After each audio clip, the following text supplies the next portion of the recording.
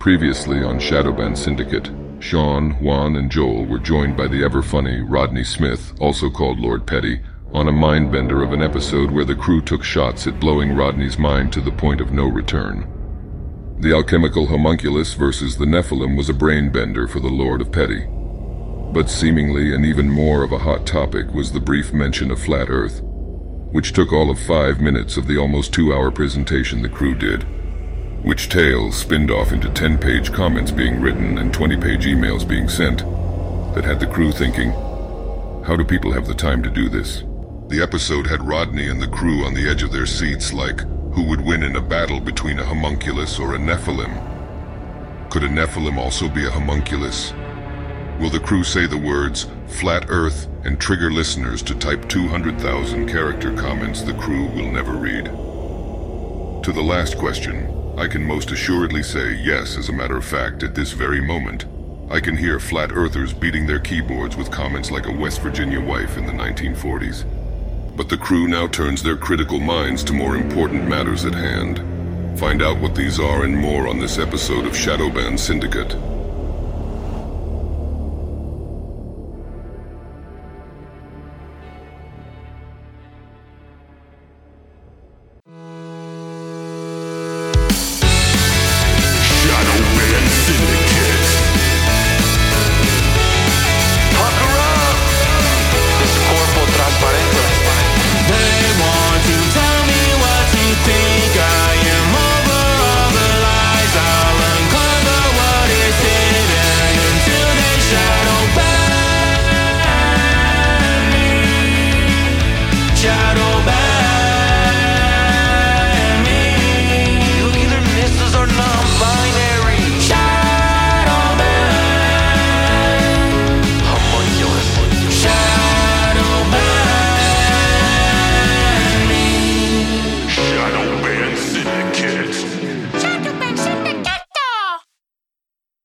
Welcome back to another episode of the Shadowban Syndicate. We had a lot of cheeks tight this last episode. Yeah, for the pieces of shit that were talking online. Bro, a lot of cheeks tight, but guess what? Hey, we have a lot of experts, and good thing that the people who listen to this show and everyone else on the internet is an expert except for us. So they always have an answer for everything. And one of the things that really blew me away, that just blew my mind, I was like, what in the world? And what's that one? What the fuck is this? Like, when they were like, listen, you gotta keep the cheeks tight in order to keep the entities out. There goes Sean. Look at that. Sean's already bouncing out of the stream and everything. I didn't bounce anywhere. Did you see that, Joel? He bounced out, right? Yeah, bro, you bounced out, dude. It looks like there's an entity behind him, too. It's probably that one he's been worried about. And it's about. because the cheeks aren't tight enough, Sean. So instead of us telling people to loosen up their cheeks, we should be telling them to tighten them up so it can be vacuum tight for those entities not to be able to get in there. Because it's all about those entities. You'll get Aleister Crowley'd. I'm gonna, bro. You think I'm kidding? I'm gonna bring some stuff up later on that's got to do with that. But yeah, I was blown away with that piece of information. I was like, that's super esoteric, occult. That dude knows what he's talking about. All right, so shout out to that. Yeah. They, them, he, she, whatever you prefer. Shout out to you, person, because I never thought about it like that, bro. I think I was more blown away with the fact that almost a 2-hour presentation, we mentioned Flat Earth, and all people got from it in the comments was Flat Earth. That was it. It was like we did a whole presentation on Flat Earth, and by the looks of the comments, if somebody just went to the comments and read the comments, they would think the episode was about Flat Earth. It's shocking to me how people can hear one thing and literally negate an hour and 50 minutes of another subject where we were talking about homunculus and Nephilim. And that's why we always say that the FE community is a cult. It's not because that there's not validity to some stuff coming out of it. It's just because of the absolute vitriol and anger they get. No, Joel. They are calm and collected people because that other comment said that. Okay, they don't bash anybody. All right, so there was a podcaster recently said he would punch someone in the face. Listen, if they denied. It could have been deep fake for all I know. I'm just okay. The commenters always have the right of way, and they're the ones that know the best. So, I think this should be our last episode. My whole last episode of my podcasting career, because everyone's already got this figured out. So my thing is just like, if you're gonna leave a YouTube comment, might as well leave a tip. You know what I'm saying? Sign up for a Patreon or something, man. Like, you know what I mean? Like, hook us up, man. If you're gonna just like write a whole novel, like you're like, hey man, here's a little story to tell. I'm like, I'm not reading. How do you have the time to do that? Sometimes I'll get emails. We'll get emails, and they'll be full on books that they typed, and I'm like, how do you have the? First off, I'm not reading it, guys. I'm not reading a comment that's over 100 characters, much less a book that you just sent to me in an email trying to convince me of something that I am not convinced of. And don't think for a minute that the three of us haven't looked into Flat Earth. Like, that's, of course, we're in this, whatever you want to call it, the sphere of trutherisms or whatever. We've all looked into it. It's a stationary plane, Joel. Okay, sorry. I get it wrong, guys. I'm sure I'll get lit up in the comments for that. But I feel like that there's no room for error when you're an FE'er. There's no room for error ever. You're always right, and if someone questions anything about it, then they are the devil. Mm. They don't believe in God. They don't believe in anything else. Alchemy doesn't work. Alchemy doesn't work. Well, a lot of them do believe in God too, though. There's a lot of like heavy like. No. What I'm saying is, you don't believe in God. Sorry. Yeah, I get you. All right, so it's only been. Them believe in God. It's only been 5 minutes, but they're gonna focus on the first 5 minutes of this episode. It's all good, man. We love you guys. I mean, if you're gonna be a flat, at least they're seeking the truth. That's the one thing I like about them. I mean, listen, they know that something's not right, but I think it's very.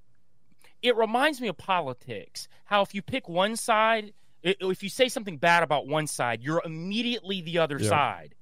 Instead of it being like, no, I just don't believe in either side. I think they're both infiltrated. It can kind of be the same way when you're looking at the plane of existence that we're on. Just because I don't, totally buy into this flat plane doesn't mean that I'm buying into the other side and like I believe in NASA. Like, it means you're a homosexual lizard person, Joel, if you don't believe in flat Earth. So that's what's funny. It's all good, man. I think that people get too stuck on this stuff. Like you said, like it's like that woke ideology. It's like the Q crowd. It's like, just de-root yourself, man. It's cool, man. It's all right. You can believe that. I'm not telling you not to believe that. I'm not even proving you wrong because I really don't know. But even when you say 50%, sometimes they get mad. I'll be like, yeah, I'll give you 50%. And they're like, oh. I'm like, what, man? Like, I don't know. I've never been to Antarctica space. Yes. I don't know, like, if the rockets are really launching. Just chill, bro. I think that most of the guys that promote a flat plane that generally have Flat Earth as their first name, they do that little thing. They go, It's that arrogant, like it's that arrogant. I've studied more than you. What are you talking about? You're beneath me. Look, when it's like, no, I just look at everything from a full spectrum. I'm not getting pigeonholed into one thing because there's pigeons stuff are fake. That too. There's stuff in that you can't prove. You say you can't. You could say you read 1 million books, but you can't prove it. Just like I can't prove a lot of stuff that I talk about. I've done a lot of research. Yep. I can say, hey, this is what I think because of this research I've done, but you can't prove it. It's like you can't prove God.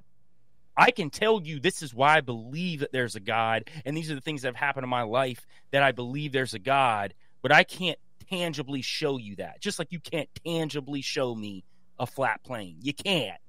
Don't try.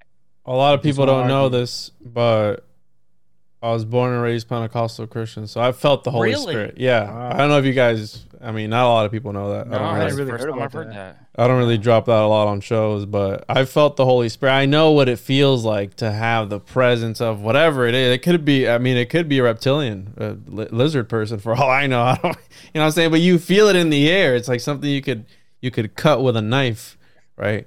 So, listen, speaking of emails, speaking of interdimensional lizard people, speaking of hybrids, speaking of chimeras, that's what we're going to get into. And I have a email that was sent to a close associate of the show that they gave me permission to. I'm going to redact some of the stuff to protect the person's identity, but the subject goes human guinea pigs and targeted individuals.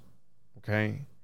And it has to kind of do what we're going to be talking about today about nanotechnology and all this stuff. But let's see here. I'm going to try and dance around this thing.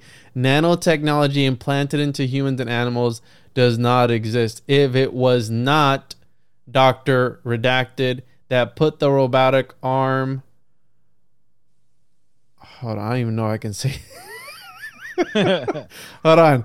So apparently, all right, there's pictures of x-rays, and this person is claiming that they got a robotic arm from NASA put in their lower left abdominal quadrant. Okay, and they got pictures and everything. Okay. And they're talking about a transmitter / transformer GPS that is in their body. Then I did all by myself and simply forgot the garbage that is in my solar plex that acts as my control. And then it says the R word. And control center was done by me, and I simply forget. And all other anomalies that inside my body was put in by my own 2 hands without consent. I even made my own social security number, and then they list it. Check me out. And then they give their location. I am the most gifted. How else would I be able to do this? So this person, look, there goes Sean dropping out. Oh, you guys dropped out for me. This person has a robotic arm that's been implanted in their body, apparently, and they have X-rays and they have what is it, sonar? What it was not the sonar? Freaking ultra. Is it ultrasound where they do the baby? Ultrasound for And they have pictures of this thing, and I don't know how legit it is. It's got their name and everything on top of it, and their date of birth and everything. So I don't know. And I mean, we're gonna be talking about nanotechnology today and some human robots with human tissue and all that stuff. So yeah, I just figured that this was kind of relevant to the episode, and I'll show you guys off air what it is, but.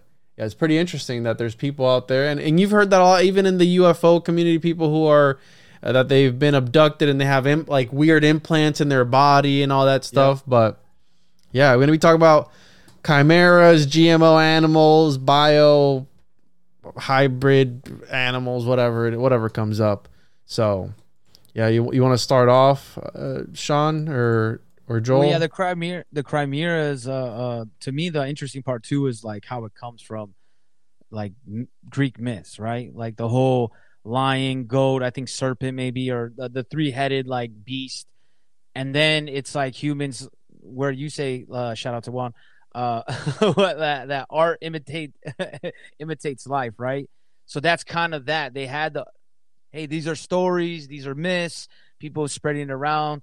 And then now people are actually trying to mix animals. And there's a lot of evidence that they've been doing this for a long time. It's not like a new thing. And not just mixing by animals procreating with each other, like getting a tiger to be with a lion.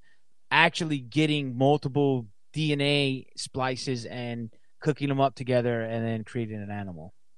Yeah, you were just talking about in mythology, and you were just showing pictures right there, Juan, of the actual chimera that Homer wrote about in the Iliad in 800 BC.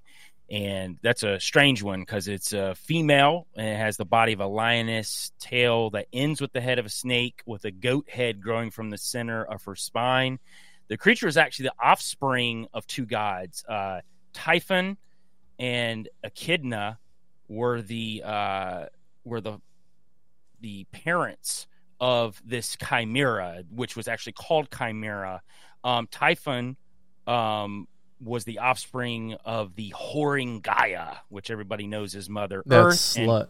Sorry. And Tartarus, yeah, because she had a lot of males that were in her life, and she spawned a lot of children. And Tartarus, which we've actually done an episode on Tartary, and that's where we think that Tartary is underground. Tartaros, which is also in the book of Enoch, which the angel Uriel jailed 200 fallen angels that had sex with women, which to me was kind of the first Chimera that were created when they created the Nephilim, which I think that these Chimera, like the Chimera, you've got the Basilisk, which was so poisonous that would actually kill vegetation near it, had 14 legs, hawk features.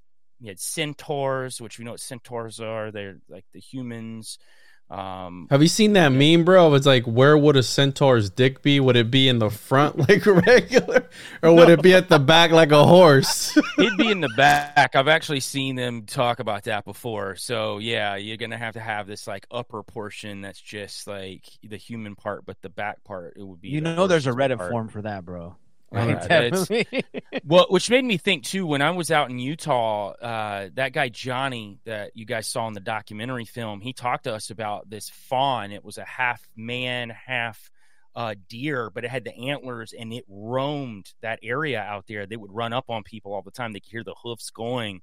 So just another version of a chimera, just because it's not government created doesn't mean it's not a chimera. And I think that fallen angels throughout history have had a deep-rooted part in changing creation. And I'll get into that a little bit later on what I think is going on with governments and Nephilim human hybrids, because I think that's the next gen version of what they're trying to do, plus all of these animal versions as well. And the Bible and some of the extracurricular texts like the book of Jasher and some of those books, Enoch, talk about the hybridization and the DNA manipulation. And I'll break up some Hebrew words for you guys today too that actually talk about the DNA splicing too. So it's all through ancient text. They were doing it before, and I think all three of us are pretty much on the same page that we think there was a lot of crazy technology in the past. So I think that we're just kind of or different. Like I think, like I always think of like it's not necessarily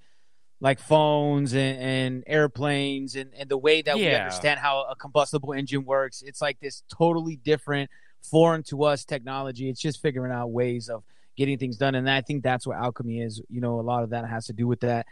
The other interesting thing to me was that the word Crimea comes from this Greek word.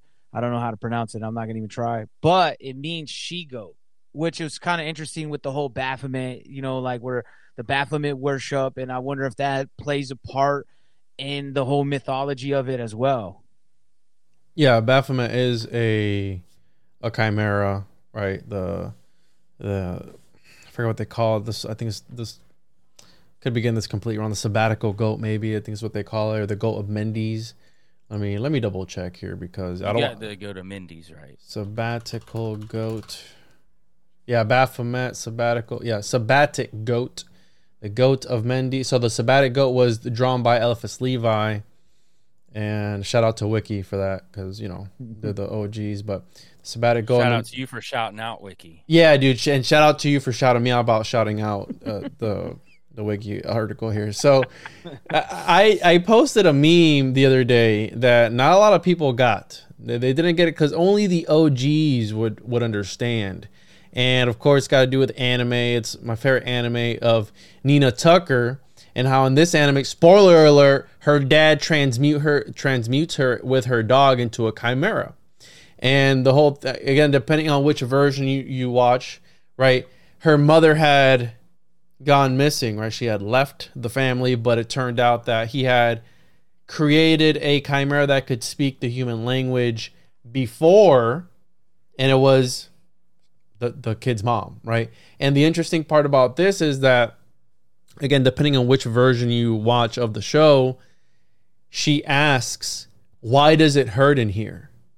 And it's interesting because you brought up the shout out to Merkel for the Shape of Shadows, and the episode he did with Homeboy, was his name Bo? Yeah, Bo Standing Rock. The episode he did with Bo, when he saw those creatures that were half man, half human, whatever they were, half animal, half human. Supposed to be like rakes is what they were supposed to be like. They were yelling at them to end their life. They were telling them like, kill us, like, you know, like almost like they were suffering. And it made me automatically think of this episode where it goes, why does it hurt in here? And it's like, you know, it's dark, et cetera, et cetera. So almost like a very depressing existence. But Sean brought up the idea of life imitates art, or art imitates life, whichever. I think they both are right. But this dude, the man that dresses up in realistic dog costume gets taken out for a walk. So there's this Japanese guy that spent close to $16,000 on a realistic border collie outfit. And I automatically, thought about the dog from Full Metal Alchemist, and then quite literally being morphed into the Chimera. And again, it depends on which version you watch, but various things happen. And it's very dark because the dude quite literally sacrificed his family in order for alchemy, which is super dark, right? And I mean, that I think that a lot of these shows, especially this Japanese anime, is like super occult. They'll put in stuff, they're revealing crazy stuff in these shows because, again, it's almost like a revelation of method, but they're taking these concepts from real things. They're taking and there's something about fusing fiction with reality that has a more potent effect. So it goes back to that whole Cinemagician, right? Again, almost like a chimera. You take the real and the unreal and you fuse it together and you get like a really potent alchemical recipe, if you will, right? And I when as soon as I saw this, I automatically thought of that dude. That's kind of like being a furry, but not really, because this dude's like an actual border collie, which is really weird. But again, you seen the videos? You watch the videos where they're walking them around? No, I didn't watch the videos, but hey, it's pretty crazy, man. Homeboy's not hurting anybody, right? Like Homeboy's not doing anything to bother anybody. If he wants to get walked around like a dog, hey, so be it. Like do your thing. You know what I'm saying? It's like when they cross that line, but I automatically thought of that where people actually want to become these beings. And it's interesting because back then, I don't know if they were being symbolic, because there's that aspect of it, right? We're dealing with symbolism, or could we have been dealing with something literal? Because a lot of different religions, a lot of different civilizations depict the same thing. Yeah, just like griffins and gorgons and harpies. You know, there's a lot of different cultures that talk about this stuff. A lot of these the Hydra, which is another one that goes throughout history too. The unicorn, which is actually in the Bible. I don't know if a lot of people know that, but the unicorn was actually talked about. I've been known that.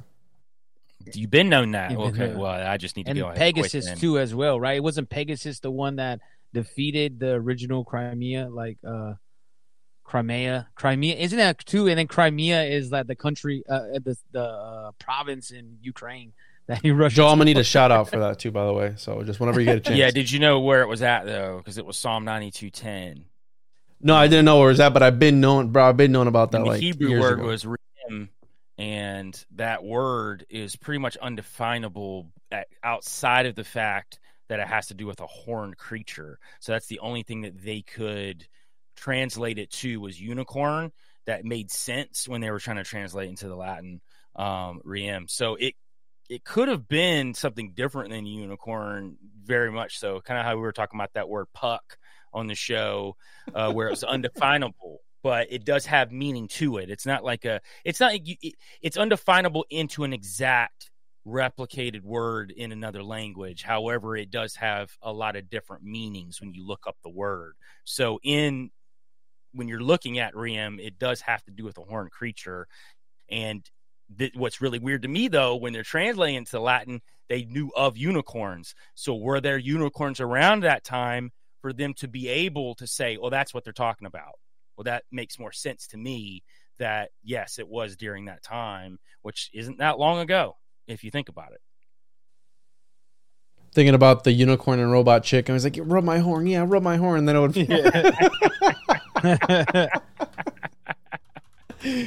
Oh, man. So the idea of genetically modified animals. Now, I know we're talking about a little bit of the... I'm going to bring up some of the alchemical aspect of it later. But I know we're talking about the occultic aspect of it, but this is an actual thing. There is actually genetically modified animals that have been genetically modified for a variety of purposes, including producing drugs, enhancing yield, increasing resistance to disease, etc. I don't know if you guys have seen Super Size Me 2, I think it is, where the dude gets into the chicken sandwich selling business and they reveal what's really going on in that industry. And these chickens, they're pumping them so they've genetically modified them to where they grow to full size in a matter of weeks, like way faster than a traditional chicken. Now, with that growth, also everything else is growing at a faster rate. So their heart, their lungs, everything is growing at a faster rate. And these chickens are quite literally having heart attacks. Their hearts are exploding because a lot of them will just fall over. And when they do the autopsies, they're like, hey, listen, like both these chickens had heart attacks.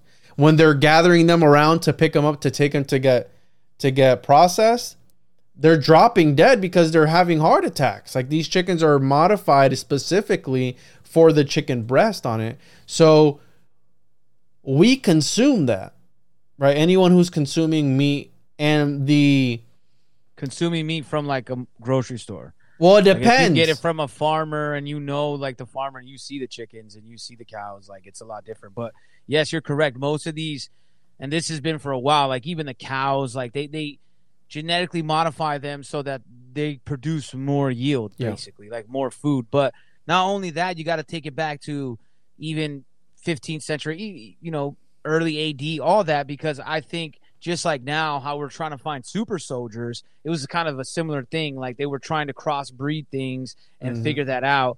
I mean, whether alchemy was involved or not, even if you take that out of play, they were still trying to breed things to have a strategical advantage over other countries. And that's why we get, I think, some of these wild beasts, because I'm sure that they just brutally wise probably like trap the wolf with another animal and try to make them mate. You know what I mean? Even if you take the alchemical stuff off the table. Plus, the way they get a lot of this stuff through now is similar to what they do with the cloning. Is like when they were in 2002, like me and Joel had talked a few episodes back on Kill the Mockingbirds, that to kind of like push the whole cloning issue, they were like, there's people that can't have babies, so we really want to help those people.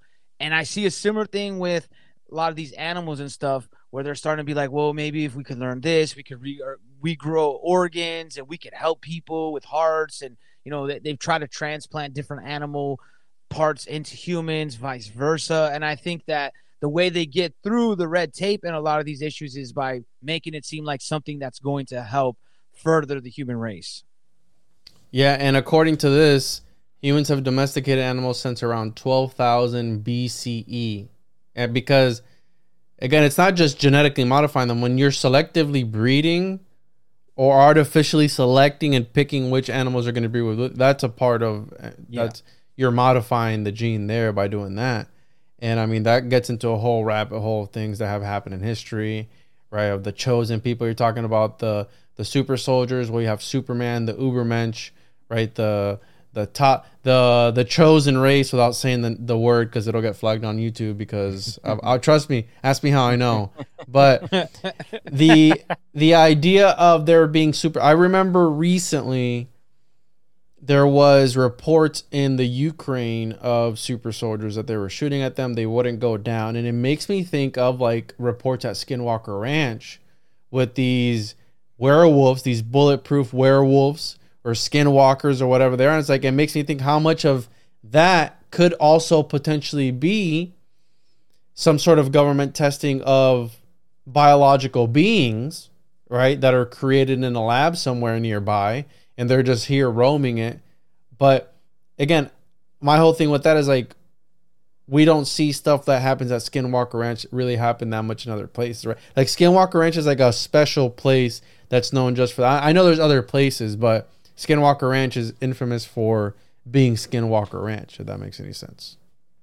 Yeah, for sure it does. And just to jump on what Sean was talking about, I completely agree. And there's so much evidence out there, Sean, that shows that how that they push the agenda of being able to create in the lab things that you wouldn't normally be able to do is by saying that they're going to help you.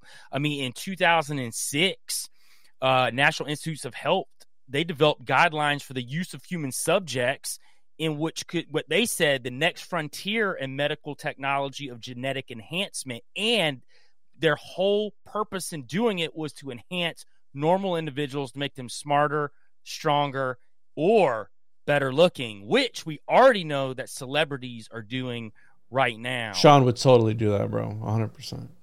He would choose. Oh, already doing it. But even not all to like, it's not on this massive scale, but there's even a lot of plans, and we've posted about it before too, like where they want to have like all these incubators, and that's the new way. And I think they're slowly pushing that. I think that's going to be how they go, hey, man, you don't want to be pregnant. They always tell you, like, hey, you don't want to do that. Like, the same can be said for why 18 years old, like why college, everybody goes, hey, how come we have to pay all this college stuff? Why do you have to pay that? Because at one point the government was like, you don't want to have to work the summer, so you have to pay for college. We'll give you the loan.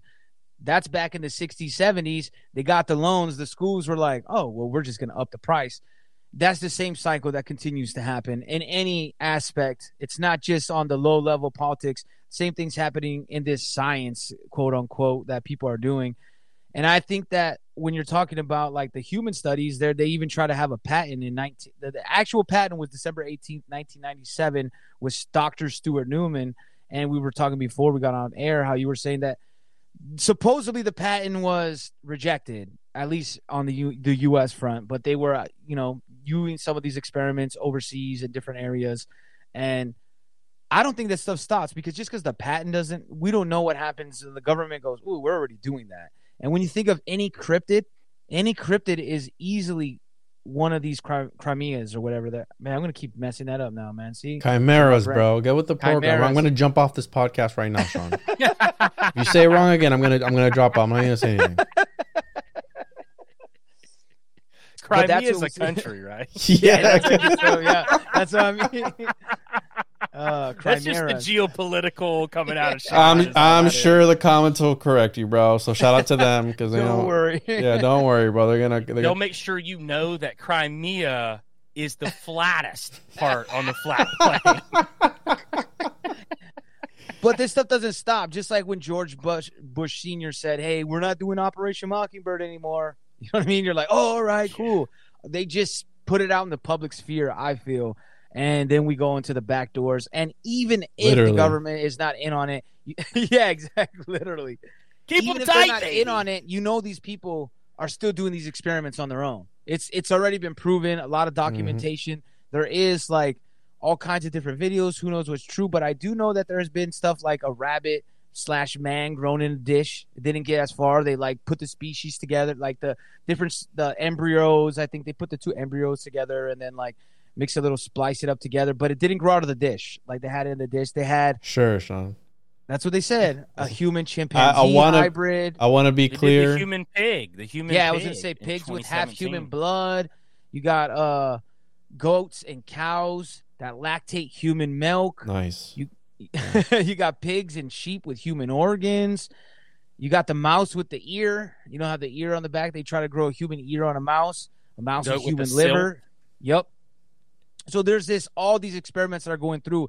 These are the ones we know about. So if we know about these, there's plenty of experiments that have happened that we have no idea about. And it's the same, like you always talk about alchemy and the homunculus. What's really different? And to go back to the word, what it really means, it doesn't just mean she-goat. The other meaning is 1-year-old animal. And then that just made me, for some reason, that popped in like a homunculus, right? Like I didn't all say the it. You same said parts. it, Sean. Yeah. He popped out right I there. think it's like everything that we post up, like to make it, you have to have different animal parts, right? So you're actually taking DNA from another species and you're mixing it together. So it makes sense that it connects together. And shout out Sean. Yeah, shout out Sean. You got to shout me out for talk because I'm the homuncologist. You have to shout me out. So shout me out, and then I'll shout you. Shout out for that, man. Yeah, and then shout out to you for shouting me out. Thanks, bro. So I want to be clear. We love the government on this podcast. I love Joe Biden. I love NASA. All three-letter agencies. Papa Joe. They're great. I love being governed. So just think, just putting that in there. But so you're touching on these animal human hybrids and how it's sometimes they paint it as for national security, right? It's for the betterment of the country, et cetera, et cetera. Well, in the early 20th century, you have his name is Ivanov, right? So it's Ilya Ivanovich Ivanov, and he was Russian. And he was a Soviet biologist who specialized in the field of artificial insemination and interspecific hybridization of animals. And he is famous for his controversial attempts to create the human-ape hybrid, the humanzee, by inseminating 3 female chimpanzees with human sperm. But it didn't stop there, because while he was trying to do that, they had put him in Africa, and he actually artificially inseminated I forgot how many women it was, but African women while he was there against their consent. Okay, so this dude was going above and beyond to try and actually create a human ape hybrid. Okay, and the reason that they wanted to do is, again, for the super soldier program that Stalin wanted to use and all these other guys, because they're always trying to step it up further and further, right? Because again, it's for national security. They wanted a super soldier, and then you have all the. I love World War II history, so you have all these stories of what they were doing for these soldiers to continue to last longer, higher pain tolerance than what the Nazis were doing.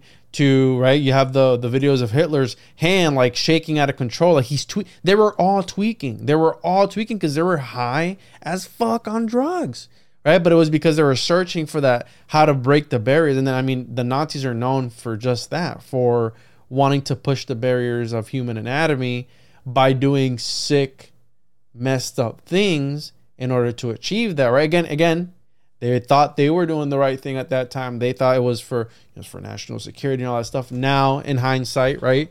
Hindsight's 2020. But this guy, Ilya Ivanov, this was before that. He, around the start of the 20th century, Ilya Ivanov perfected artificial insemination and its practical usage for horse breeding. So because of this guy, we have this technology, okay? He proved that this technology allows one stallion to fertilize up to 500 mares. So naturally, it would only be 20 to 30. But with his technology, it was 500 that they were able to inseminate because of his technology that he was putting forth. So this dude was obsessed with wanting to create this humanity. And it's funny because when I was researching this, I had the page open on my laptop, and my wife comes up from behind me. She's like, "What are you looking up at?" I'm like, "Listen, it's for the podcast with the guys, And it's like sometimes, one time I was talking about crop circles, and I had Googled hedgehogs mating, and I had left the window open because I have 5 screens. It was open on one of my screens. Again, she comes up behind me and she's like talking to me, and then she looks up. She's like, "Hedgehogs mating? Why were you looking that up?" I was like, "I promise you, it was for a podcast." So I got to keep coming up with all these weird excuses on why I got pictures of dog dicks on one screen and all this other stuff. I thought it's for research purposes. Hedgehog porn. Yeah, there he goes. Now, Homer me. Yeah, when it does it to me, it does it to you guys. That's crazy. That's weird. So real quick, the humanzee is a hypothetical hybrid. Well, let me ask you this though. Before you jump into that, because what I've read about him trying to create these humanzees, at least the early part of it, he was literally mating people with chimps.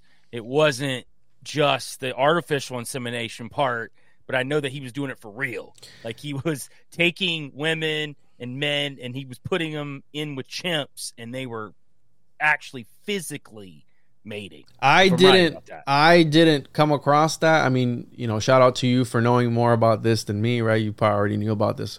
But listen, Joel. 100 years ago, I knew this. Yeah. Well, in these grimoires, there's talks of that, of actually having relations with animals, like directly, not artificial. No, like having relations with that. So I'm not saying it's alchemy, but if it quacks like a duck and looks like a duck, it's Sean, right? So I don't know. I mean, I don't doubt that. I don't doubt that they were doing sick stuff like that. And then they, in the research journals, they were artificially inseminating with a syringe and all that. Like, again, I mean, if you think in modern history, what's his name? The philosopher, not philosopher, his Edward Benet's uncle. Mm-hmm. I can't think of it right now. Sigmund Freud, right? Like, think about him. He was like, man, every man fantasizes about their mother, and you're like, bro, that's you, bro. Like, that's just literally you. Like, and you're trying to tell, like, no, man. Like, when you're with the boys, like, man, I just want to give it to my mom. Sometimes Yeah, you're like and they just look at you like. It's like, wait, just, and so a lot of me? these like people that do research, they base it off of something crazy, and they do crazy stuff, man. Like, their experimentation, they're full in, they're rooted in the name of science, Sean. It's for science, all right. It's for the advancement of humankind that we have to do these things. And speaking of chimeras, make sure to check out the Homunculus Owners, man, where we have a chimera on the cover right there. Cover. Yeah, right there. So Homunculus Owners Manual, make sure to get your copy. TJLJP.com, and it'll show you how to make some chimeras. So, yeah, dude, I don't doubt that these dudes were doing that, and I'm going to read some stuff later about what these alchemists were saying about hybrid animals and some experiments that they were doing back then to create these artificial animals for their own uses. So the humanzi hypothetical hybrid of chimpanzee and human, thus a form of a human-animal hybrid, and then serious attempts to create such a hybrid were made by the Soviet biologist Ilya Ivanov in the 1920s, and possibly by researchers in China in the 1960s. So, though neither succeeded, and the reason they say that they don't succeed is because the sperm doesn't break through, it doesn't attach to the egg how it's supposed to, or something or other. And again, when I looked that part up, I don't understand a lot of the words because I'm not a friggin', in that field, but they explain it to you a little bit that, the thing won't attach to actually fertilize the egg. So, but the idea that they were trying, because again, this is where the idea of just trusting your senses or your intuition, I guess, takes you to a certain extent. So just because it looks like a flat plane, right, with your eyes, doesn't mean it might actually be I'm just saying, right? So these dudes back then, because the idea of eugenics, the idea of selective breeding came from Pythagoras, actually. And then it influenced everyone down from that. So they back then, bro, they thought that there was a little man in the sperm. It's called preformationism, where they thought that everything in life, everything in the world existed as a miniature version of itself and just grew. Like, was it chia? Was that the plant? That was a plant. But that's not a good example. A better example is those things, those capsules that we had as kids that we would dunk in the water and it would water. It would grow really big. The little dinosaur things, like they were like sponge material, where like dinosaurs are fake. Everything's fake. Sorry. Yeah, dinosaurs are fake. Well, the little dinosaurs that you would put into the big dinosaurs first, like. Sorry, dude, I didn't mean to bring that up. I know this whole episode's fake. This whole episode. These humansies are fake. So yeah, the who is real? And so again, this idea, they quite literally messed around with it, and they actually tried to do it because chimpanzees and humans are closely related, sharing 95% of their DNA sequence and 99% of DNA sequences. So let me bring this up more of the occultic aspect of it, because you brought up cryptids, Sean, and the idea of the ape being the animal of choice for the magician, because the ape is what they considered a liminal species. It's not fully man, it's not fully beast. It exists in this intermediate world, and they believed back then that apes were reincarnated people who had sinful souls. Okay, so the ape is like exists in this occultic aspect to them, where it's like it has a bestial nature, but it's not fully man. Almost like a punishment from man, like you said. Like once they, hey, you weren't right enough, and you have to now be this primitive man type of creature. You're not, like you said, a beast, not quite an animal, but you have some of the same instincts, but you're still gonna have to live a primitive life. Yeah. So here we go. So there were a variety of non-supernatural explanations for monsters' birth, including astrological and seasonal and seminal menstrual factors, etc., etc. Here we go. So, no, it's not the one. Anyways, all right, the complete hybrid. Oh, this is embarrassing. I don't have this pulled up. That's why you got. Oh, sweet Jesus, let me kill this nigga.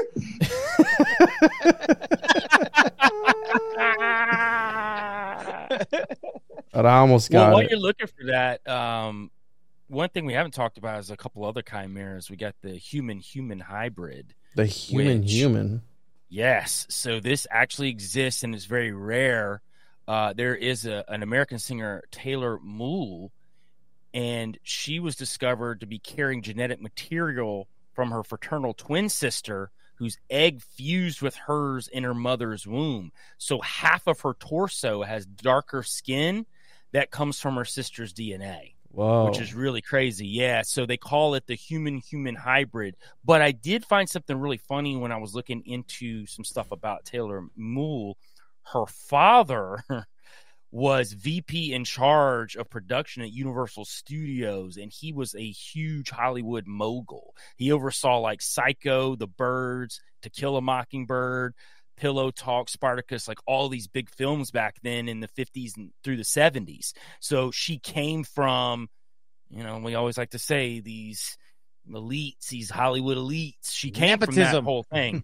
Yeah, nepotism. So at the end of the day, we don't know even that far back. Was she something that was experimented on in the womb as a part of, hey, let's check out and see what these human-human hybrids do? We don't even know if what they're telling us is true about the human-human hybrids, but it said that her whole, like half of her torso is in completely different color that is a part of her sister. What? Which is crazy, but they call them the human-human hybrids, and it's not a unknown thing. She's not the only person to have it, but it is known throughout the world. That was an interesting one, and I also ran across the virus chimera. So they're actually creating viruses, chimera viruses, to fight other diseases. They created one with a mouse and a human viral gene that's supposed to help treat cancer, which I think is really odd because they're saying they can cure it in mice, but they can't cure it in humans. Yeah. And, it's not financially beneficial to cure it in humans, is what you're trying to say. So, but I thought those two were pretty interesting. Those are like a little bit of your offshoots of chimeras that you don't hear a lot about. But the human-human chimera, I thought was really interesting. I found the part here. So this is in relation to the Liber Vacay. Later in the text, a fifth experiment on a related theme describes a series of operations for creating various magical, unnatural, or hybrid creatures, with the purpose of producing a final substance that will cause men to appear to be apes. The ape was thought to possess greater rationality than other animals, and its disturbingly close relationship to man was often explained according to a descent pattern of divine punishment that asserted that apes had once been sinful humans. Albertus Magnus suggested that apes situated below pygmies but above animals possessed together with pygmies a, quote, more lucid, estimative, power, unquote, than other animals. But the similarity between apes and men led apes to be viewed as monstrous and unnatural. Their man-like appearance and ability to learn tricks was thought to be combined with an unruly and malicious bestial nature. Hildegard of Bingen claimed in the Physica that apes had no medical value because of their unstable nature. They were neither completely human nor completely animal. In the creation of monsters, however, the ambiguous and unstable nature of the ape would have enhanced its usefulness to the magical practitioner. So, and it's funny because Hildegard of Bingen was having visions and being talked to by otherworldly entities. So it's like, right, interesting people to talk about it. And then Albertus Magnus, which I think we talked about him before. Magnus is the guy in charge of ethics at Harvard or Yale or something like that. So like the nasty, it's weird they put these people in power almost like if they're from their lineage or something, right? And speaking of people in power, that would also be some sort of genetic engineering. These families that keep it all in the family. I know we were talking about Freud and him wanting to have sex with his mom. Well, these dudes back then were probably doing just that because they felt that they couldn't pollute their bloodline. So, when they talk about the Illuminati and these 13 bloodlines, et cetera, well, they're practicing also a form of genetically modifying their lineage or whatever it may be, right? Their entire bloodline. I mean, we see that with the Habsburgs' chin, where they would be super deformed. A lot of them would have hemophilia, right? They would have a lot of different disorders because they were so inbred. I mean, that's not a conspiracy. That's an actual thing. Yes. And I have a few hybrid animals. The Kama, which is between a camel and a llama, which is really interesting. And the reason that they did that, and apparently there's this whole camel cloning documentary on Netflix that I haven't watched. Apparently cloning camels is a real big business in Dubai, I believe. I still haven't seen that. I know what you're talking about. I keep seeing it on the King of Clones, I think is what they call it. Yeah. I still haven't watched it yet. I was starting to about to get into it, but then I just kept forgetting about it. Well, I already knew about it, so it's fine, dude. Like, you can shout out to you. Yeah, man. Thanks, dude. Shout out to you for shouting me out. So, let me jump in real quick before you get into too much. So, we're talking about earlier about Homer, right? Homer is the one that brought out this whole terminology and what these creatures are and all this stuff. But isn't Hermes around the same time as Homer? And Hermes is an alchemist, right? So Homer and Hermes Trismegistus, because there's another Hermes. Maybe I'm thinking of the wrong one, because I think he's Hermes is Greek god, but it's Hermes Trismegistus isn't. Again, they relate it to a whole bunch of different people, but I don't. Because what I'm trying to figure out, because what I'm trying to figure out is like, is what about something that is he writing about this something that's happening for like with an alchemical process that he's just documenting. Like it's sold as fiction, just like we talk about, soft disclosure and stuff like that. In these books, wouldn't it be similar? That's what I didn't know if they were connected or if there's any famous Greek alchemists or at all. Like that would really be relevant. So in this time era, so Homer's 8th century BC. In this time era, the oldest alchemist is Zosimus of Panopolis, and that was 3rd century. Okay. So, but that was 3rd century AD. Okay, this is 8th century BC. So we're talking about way earlier, by a long shot.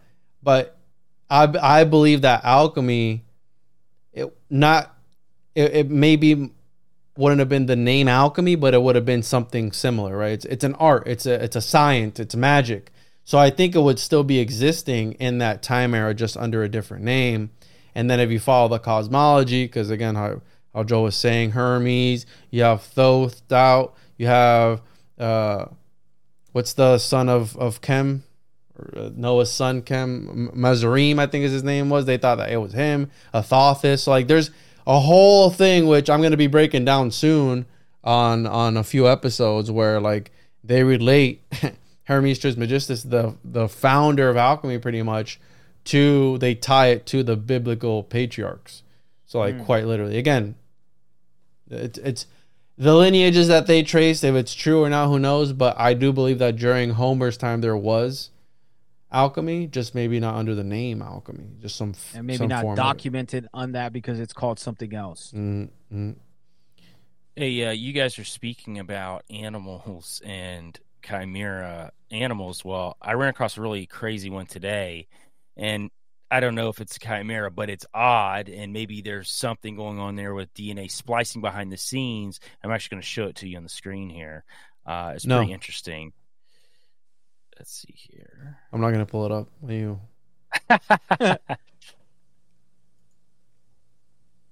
I'm going to get this camera. right here. This is I seen that. Rare giraffe without spots. Well, actually, that's a falsity because it's one big spot. It covers the whole body. If you really want to say that it's spotless, it's actually spotted. Unless you say the white stuff spots, which I don't think so. But this was weird. It's the only one of its kind that they know of that's like this. Completely solid. And I just ran across it today, and I'm like, hey, we're about to do an episode about chimeras and DNA splicing, and I'm wondering what was done here or what was given to maybe the mother, and this happened. Well, I won't go into exactly what it is that they gave her to not get you banned, but it could have happened that way. I was going to say the same thing. An albino one, world's only known white giraffe. Because I'm like, yo, if there's one that doesn't have spots, is there an albino? Look at that. That's crazy. It is. In Kenya. Wow, that's wild. And when is that article? This is from 2020. Interesting. Interesting as well. That's also kind of like, because I only asked what year because of what you're saying, Joe. I kind of agree because I was going to say that too. On some of, and not the level you were going to say about the giraffe, but some of the stuff that we kind of go into. Well, I'll go into a little bit of it now. Like, I think the next step is like, we talk about transhumanism. I think that's part of what a lot of this is. And then, and I think it was 2021, they were talking about those xenobots. The xenobots were the replicating, like they're made out of cells, and they were actually able to reproduce without any help. So they they're small microorganisms, but they actually move and function and are able to reproduce. And besides just those, because some of the other experiments where they've put they have these little robot crabs, like they were talking about these little crabs that they're going to you, and when they're injected in you, that they can fight. Sounds similar to what we were talking about, the red alert that everybody knows in the 2020, that they were supposed to go after cancer cells. And they've tried with a human finger made from a 3D printer, and they actually had made the muscles, and then they use electric shock to kind of bring it to life. So I think that this is this new age alchemy. I almost think transhumanism is a new age alchemy, because they've now have this newer technology or modern technology, whatever we want to call it, the technology of our time, and they're adapting it with the technologies of the past. 100%. Yeah, no, definitely. And it's how they take these concepts, how I mentioned earlier about all these movies and all these things that they put into animes and they take real concepts and they put it into these fictional places, but they also apply it in other fields, right? So I know I'm beating a dead horse, but alchemy, all the operations that they were doing for that's what led to chemistry. Not necessarily that chemistry is alchemy, but because the endeavor of these alchemists searching for the Philosopher's Stone, the processes that they were going through, that led to modern day alchemy, which modern day alchemy is connected to quite literally everything, right? It's connected to medicine, to everything else. So from the woo-woo comes the real stuff that's, right? Because a lot of the woo-woo stuff might not be beneficial, but from that ideology, it evolved into stuff that could be beneficial for some. I'm not saying all medicine is bad. I know some of it, a lot of it is, right, pretty corrupt. And I've seen it myself with my dad who has MS and the treatments and all that stuff that come with that. And the pricing of that, where the people who can't afford it, they don't take the medicine and they deteriorate. They deteriorate and they quite literally just wither away because they can't afford to buy the treatment, which is $30,000 to $40,000 for a 30-day supply. So we're not talking about $600, $700. We're talking about $30,000 to $40,000 per month for 1 shot per day, so a 30-day supply.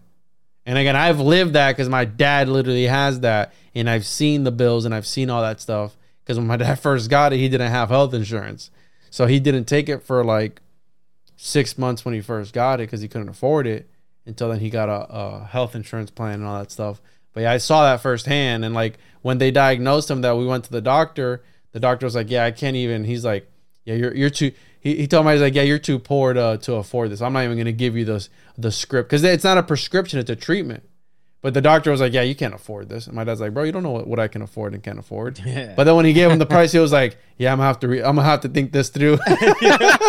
My buddy's dad had MS, and same thing. He couldn't afford the treatments. This was years ago, like probably like 10, 20 years ago, somewhere around that range. And the worst part was he was doing like he was deteriorating a little, but he was trying to live his life. Mm-hmm. And this is where and seemed like he was doing well. Went back to the doctors. They said, "Hey man, you got like a week to live." He literally died that night. What? I swear to God, like it was like so he had all this hope, and it's like, man, I'm gonna beat this. And he months of just like looking like he was trying to get better, like, and you're like, all right, man, maybe this isn't gonna affect him. And I swear, he went to the doctor's office. They told him, man, you got like a week to live. Like after they run all the tests, they told him this and that, and then he died that night. Like later on that night, like it. And that's where I think that comes with that whole pushing you, not only not getting the treatments, but like planting those seeds into our brain. So whatever they are hiding from us, besides that the world is not round, is that we have like the ability to maybe regenerate cells or regenerate stuff or whatever we have, the powers we have within us. It's restricted. And they pushed with medicine, and if you don't got the medicine, then you're gonna die. And that's basically what they told him. Like, if you don't get this, like right now, you're dead already. And then the human brain goes, "Oh, we're dead," and that's it. Yeah. Now, and this relates to, in my opinion, to the whole Nephilim idea, because if we take the idea of these spirits after they were wiped out from the flood, they were super angry. And I think I've mentioned this with you guys, where those entities, right, they still exist. Energy cannot be created nor destroyed. It still exists. It can only be transformed. So when they got wiped out from the flood, they stayed around and they were pissed, right? And this is where we get these demons and all that stuff that take over these people in power, who then want to corrupt all these bloodlines and still wipe us out by producing this poison that they force people to then use, right? And I mean, we all know what we're talking about. You know, Code Red and all these different things that have been going on.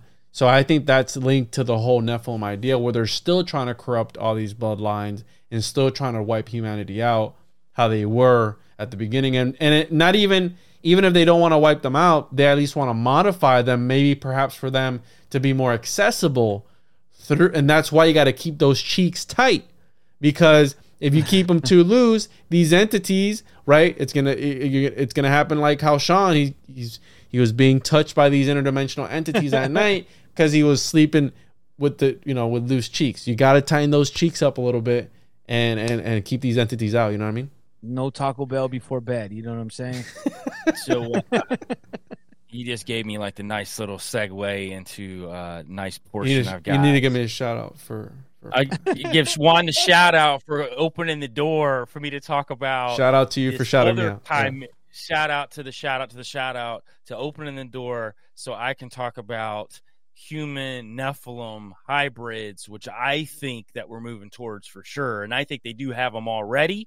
I think this is going to be a way to blend Nephilim in with society. There may be some differences, maybe some superhuman enhancements, but I think for all intents and purposes, they'll look just like us. I don't think they're going to be like super tall or anything like that. Not the ones that they want to implement into society. And maybe they're already here. I think there's that too. Maybe that's what some of these people in certain positions of power already are. Maybe they are these like Nephilim hybrids, not just the bloodlines, but the actual hybrids, because they do have some enhancements that they can utilize to further their goal. And I found some really cool stuff about that. You were just talking about the Raphaim, and we know that Rapha means, dead in Hebrew. Well, some of the cool stuff that I ran across was, there's some talk of DNA and governments wanting to clone or mingle organisms. And y'all may laugh when you hear this, but they call them Homo Nephilim. So I don't know if their cheeks are tight, but I don't know if they're tight now, but they call them Homo Nephilim. And not a good look, bro. I'm gonna just say that. Not a good look, but it is what it's called. That shit you know, gay. when I saw that, I was like, man, I cannot wait to drop that on this show. I was like, I knew you guys would follow. But that's what they're called. It's a mixture of Homo sapiens and these Homo Nephilim got fat cheeks too, bro. Right? Oh yeah, you gotta watch out. So here's an interesting idea that I read across about these Raphaim and why that they might be a good source of DNA source. Now, I know we've talked about how the Nephilim were before the flood, and a lot of people wonder how they came back after the flood. Clearly in the Bible and in extracurricular scripture and all that stuff, you know, they came back. And I think it's a myriad of things. I don't think it's one particular thing in my opinion, but this was a new one that I just ran across, and I was reading this book that I've been reading here. Matter of fact, I'll put it up here so people can see it. It's called Unearthing the Lost World of the Cloud Eaters by Stephen Quayle and Thomas Horn, which I read a lot of Quayle stuff anyway. He's got some really cool stuff. That's just for people that like to read. But one of the things that they talked about was the fact that the Raphaim and the Nephilim of ancient text, you know, they're the spirits of the dead, Nephilim in the grave. But one of the other meanings of Raphaim is also to heal or to be healed, as in resurrection. So in the Ras Shamra text, which is in the Ugaritic text, the Raphaim are described as both human and divine beings who worshipped Baal, the ruler of the underworld, which I think Baal was a fallen angel, where the Raphaim served as his acolyte assembly of lesser gods, kings, heroes, and rulers. And this is when they were on the earth. This is crazy. These beings were believed to have power to return from the dead through incarnation in bodily form as the Nephilim. They had the ability to be reincarnated in this way as living Nephilim, which would be the explanation for why the Nephilim existed before and after the flood. So I thought that was insane. Also, the fact that in the book of Job 26:5, it says dead things are formed under the waters. So are formed is the Hebrew word chawul, which is the meaning is to twist or whirl as in a double helix coil or genetic manufacturing. So what Job is telling us here is that the dead things, the Raphaim, are formed under the waters as part of this DNA manipulation that they're trying to push now. If you look at the Bible, they give you warnings in Revelation and throughout Scripture about giants coming back. They consistently say that. They warn about the giants. And even in Isaiah 13, he talks about open the gates, you ruler, I give command, and bring them. Giants are coming to fulfill my wrath. So they constantly talk about warnings of giants, warnings of Nephilim for the future. I think it's going to be some sort of Nephilim hybrid as a part of that. Do I think that the Nephilim portal babies and all that could happen? Absolutely. I think you're going to see giants in that final deal. Your giants will come, but I think that the real deal is what's infiltrated in with society, that's underneath our noses, that you don't notice, that you don't see. And I've said it a million times. I think that if you believe in scriptures or any scriptures that talk about, you know, the Antichrist or someone that's going to unify us, because Sean and I were talking about this the other day on the phone about the Antichrist. We don't think the Antichrist is going to be bad or polarizing. Mm-hmm. He's going to be someone that everyone loves. He's going to unite the world. That's the point. Everybody's like, oh, Trump's the Antichrist, or Trudeau's the Antichrist, or they name off all these names. None of these people are going to be the Antichrist. They're too polarizing. They're not going to be. I think that he will be a Nephilim hybrid of the highest order, and I think he'll look like us, he'll sound like us, but there will be certain traits and things that he'll be able to do, like heal people or whatever else, to mimic what Yeshua or Christ did on this earth, because he's got to be the antithesis of that. And I think he's going to come out of the Middle East. I just don't think he's coming from the United States. I don't think Donald Trump's the Antichrist. I think that's absolutely ridiculous. But that's my take on where I think this whole Nephilim human hybrid stuff's moving towards. I think that it's talked about in scripture. There's so many things that we've seen, and if we believe in these bloodlines, we believe in what these guys and these agendas are pushing, they're going to find a way to make the most powerful human possible. And what better than to mix it with giant Nephilim blood, and then you really create super soldiers of the highest order.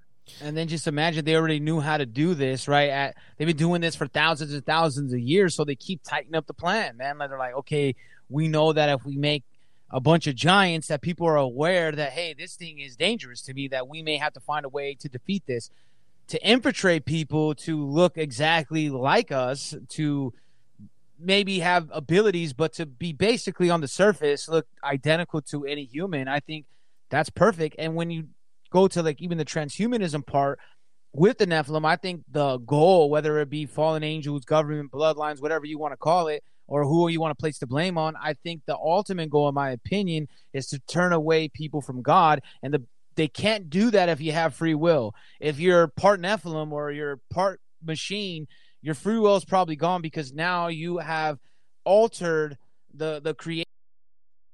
That is in turn going to bring nothing but, I don't see you being able to use free will if you are created from something else. The golem, right? The golem. So artificially creating. And a question there. I don't know if you can check your translations.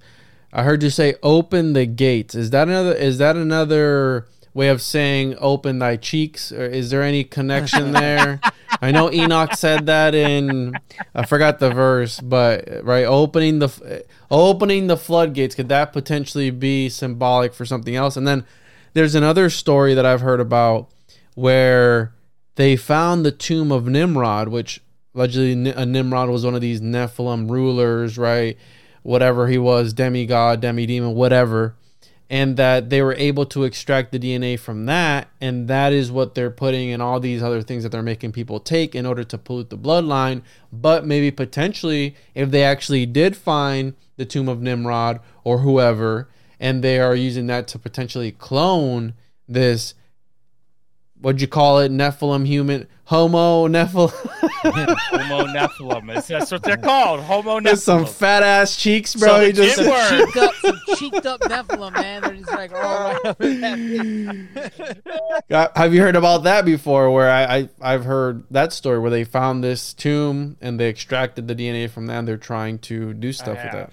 Now I heard it was Gilgamesh. I didn't hear Or that it was Gilgamesh. Nimrod. Yeah, I might have been that. Yeah.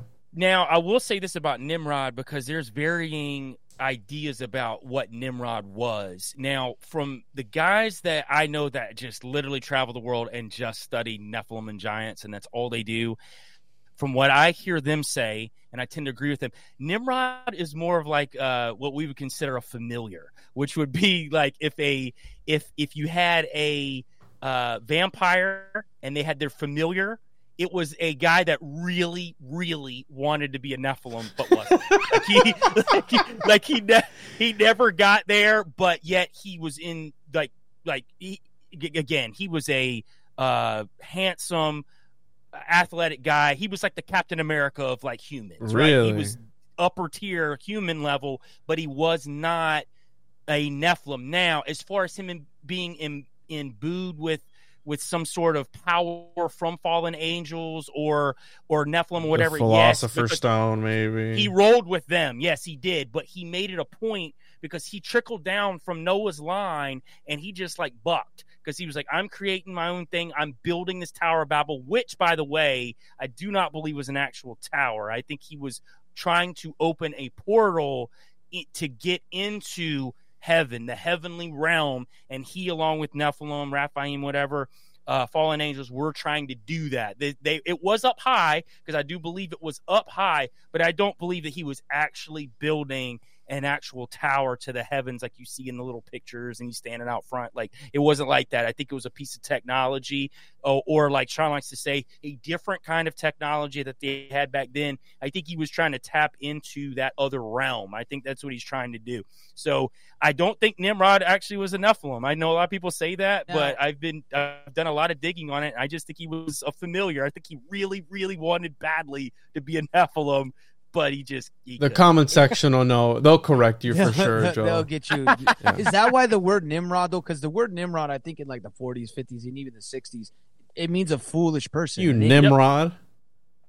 Yep. Interesting. Yeah, it is actually. So, they say he was foolish for what he was trying to do. Now, Nimrod was a very smart man. He was very smart, but he broke away from the Noah lineage because he just was infatuated with Nephilim. He loved it. He wanted the power, everything that came with it. I'm sure he had some entities that were talking to him. He was clapping those Nephilim cheeks. Let's be honest. Well, I heard he had Nephilim women that he liked to enjoy. I don't know how much they enjoyed it because they were so much bigger than him, but it's an interesting tale about Nimrod. I don't think a lot of people know that. I think people just attribute Nimrod as being a Nephilim. And hell, maybe I'm wrong.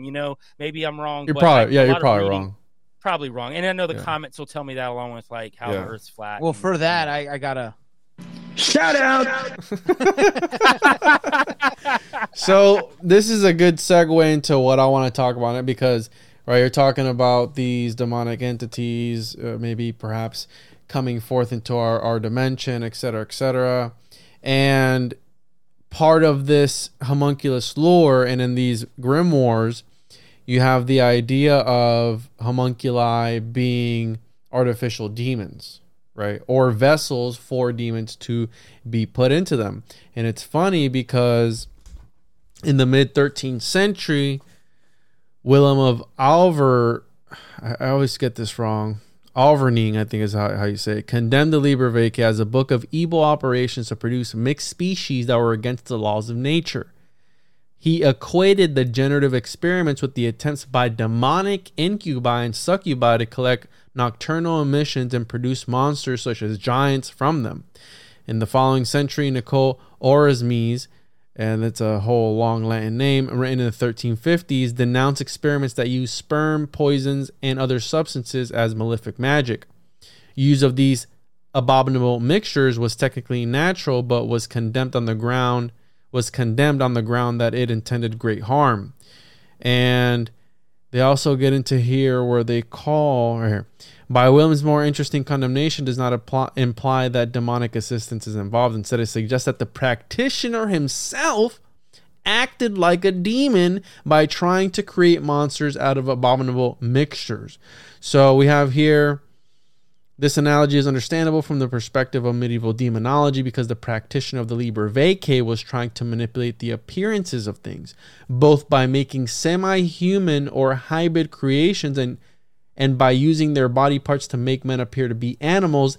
Demons were thought to be able to manipulate appearances and create illusions that deceived the senses and led men astray. So we have this connection with the homunculus and the demons, okay? The idea that, I believe it was St. Augustine, where he's talking about his City of God story, where the people's sin had them transformed into birds and lycanthropes and like these dogmen, but then he didn't believe that the demonic entities that did that actually transformed those men into those entities. It was maybe just perhaps the appearance, because he didn't believe that demonic entities could change the biology, and the biological structure of people.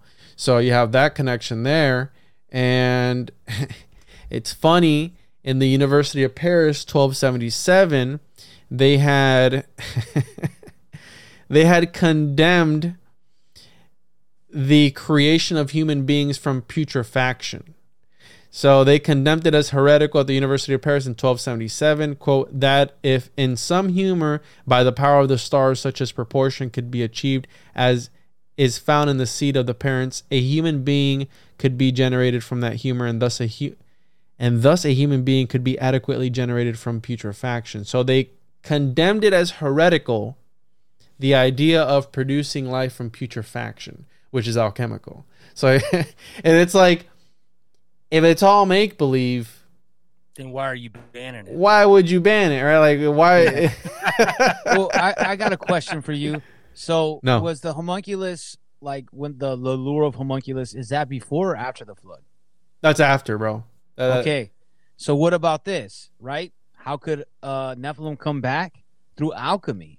Maybe they already fallen angels, like Joel always says. They have all this knowledge. Well, you know they're who- playing the long game. You do know who introduced alchemy to the world, though, right, bro? No. The Nephilim. Yeah, Well, that's absolutely then right. even perfect, like that even fits a little bit more. They're go, okay, we see this is the game plan. You're gonna you're gonna wipe everything out. There it goes. We're gonna pass this knowledge back down, and then maybe a homunculus is creating Nephilim. It's alchemical. Yep. Like, hey, we're really gonna make it ourselves, not just by mating, but actually we're gonna take this, we're gonna take that, we're gonna mix a couple dog dicks. Boom. Boom. It's all Well, about check the dog this, dicks. Like I was just talking about early in those Ugaritic texts, they were saying that the Raphaim had the ability to reincarnate into a bodily form. So that's how they may have came back after the flood, which I think there's a combination of different things going on here. I think you had some that got off in portals and got off Earth. I think maybe some of them even went in the Earth. I think you've got some that maybe could have reincarnated in a way, maybe more homunculus, like maybe there was vessels I need a created shout out for for that. these. Shout out to Juan for shouting me back out for shouting him Thanks, out dude. just now. That was like precognition, like you precognitively knew that I was going to shout you out.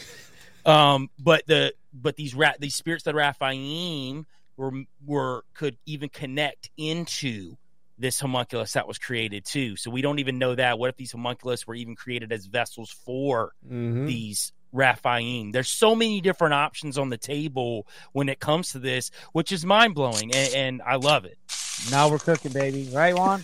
We're now cooking. we're cooking with gas. So, all right, we've talked a little bit about the actual the occult aspect, the metaphysical aspect, the Nephilim aspect, the homunculus, the alchemical aspect, the actual genetic modification of animals. I brought up the Kama. Another one of my favorites was the Wolfen, which is a whale and a dolphin mixed together. You have the Liger, you have the Libra, you have all these different animals that are chimeras. That's an actual thing, and that's an actual term. You have the humanized mouse, which is really a really interesting one, where it's a mouse carrying functioning human genes and cells, and they use it to test stuff out. Again, very, very weird. And you can even go online and buy these kinds of mice, right? You can actually go on websites and buy these kinds of mice. And just remember, too, in California, there was a Chinese a CCP Oh, lab yes. with all those mice, genetically Yes. modified mice. Yes. And there was when I made that post about the pigeons being fake, I had a lot of people hit me up. I had a lot of people question their realities. And Justin from Crippers of the Corn says he's got something for you when it comes to that. we got to get him on because he's got to break it down, because a lot of people were hitting me up. I eat pigeon. I go, listen, some of them are real.